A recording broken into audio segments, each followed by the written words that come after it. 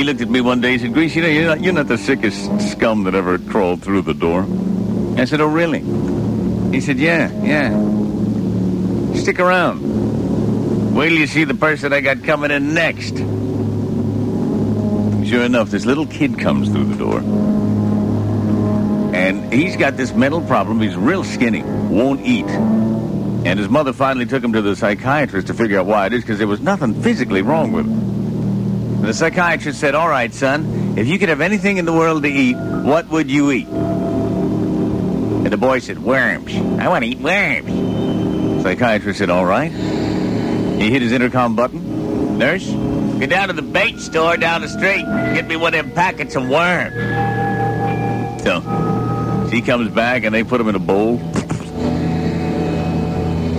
And he hands them to the kid and goes, there you go. Here's your worms. Eat them. Little boy looks at him and says, fried. Always dreamed of them being fried. Doc says, no problem. Got a hot plate in the office. So they fry up the worms. One after another. And now he fried and sauteed with a spatula. He flips them around. Goes, here you go, kid. Here's your worms fried up just the way you like them. Kid says, I only want one. Doctor says, oh, for God's sakes. And he grabs one of the fried worms and says, here, eat it. And the kid says, no, I don't like to eat alone. Break it in half. You first. And the doctor's like, oh, God. All right.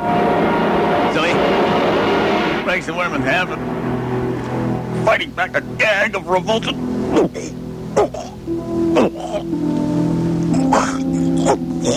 He swallows it. And then the little kid starts crying. And the doc says, now, what's the problem now? And the kid said, well, you ate my half. Oh, no!